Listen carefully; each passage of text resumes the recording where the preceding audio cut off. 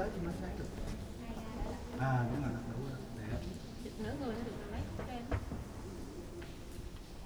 chấp nhận phải không? Này là cái gì nói nha. Bởi tôi nói, bởi tôi làm đó.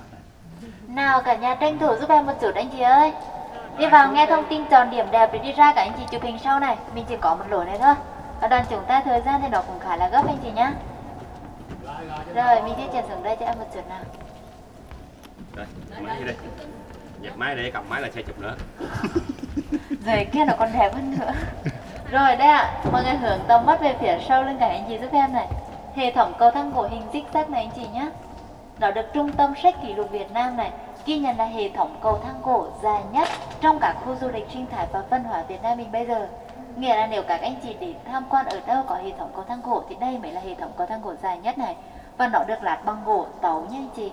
Ở Việt Nam mình có 4 loại gỗ quý được mệnh danh là đinh liêm xến tấu này. Gỗ này nó nằm ở vị trí thứ tư. Và cái măng đá phía bên tay phải này anh chị này. Em giới thiệu cho mọi người quá trình hình thành của thạch nhũ trong hang động rồi. Mình có thể liên tưởng những thạch nhũ nào mà có nước ở phía trên ấy, nghĩa là nó vẫn phát triển. Còn bột khi đã khô rồi thì thôi. Không bị một bao nhiêu chuyện bao nhiêu. Bên tay phải thì có năng gỗ này. Đây là cây măng đá đã khô rồi trong lòng đầu thiên đường này. Lý do là do những nguyên chất trên này hoàn toàn bị bịt kín rồi anh chị. Khiến cho lượng mưa nó không tiếp tục thấm ở phía bên này xuống này. Ăn măng đá khô và bùi rất là dẫn đến này nữa. Và về mặt hiện tượng bên ngoài, cây măng đá nó có sản xuất của từ phần cao kéo này. Nó giống như một phần cao nữa. Ai là bây giờ sản xuất mình sẽ phải biết này ở trên này đây.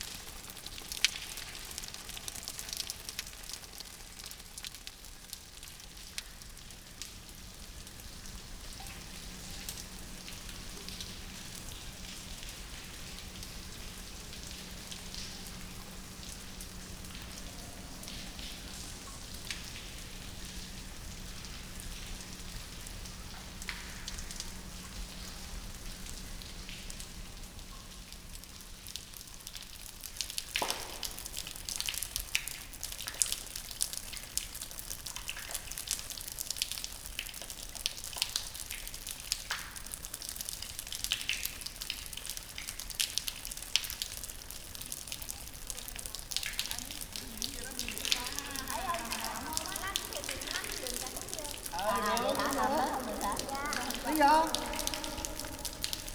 Em chụp tiếp đi, chụp tiếp đi, chụp tiếp đi. Rồi, tắm đi, đúng rồi, cho tôi ăn ấy, cho tôi nào bạn thích, em mượn, em ăn thích.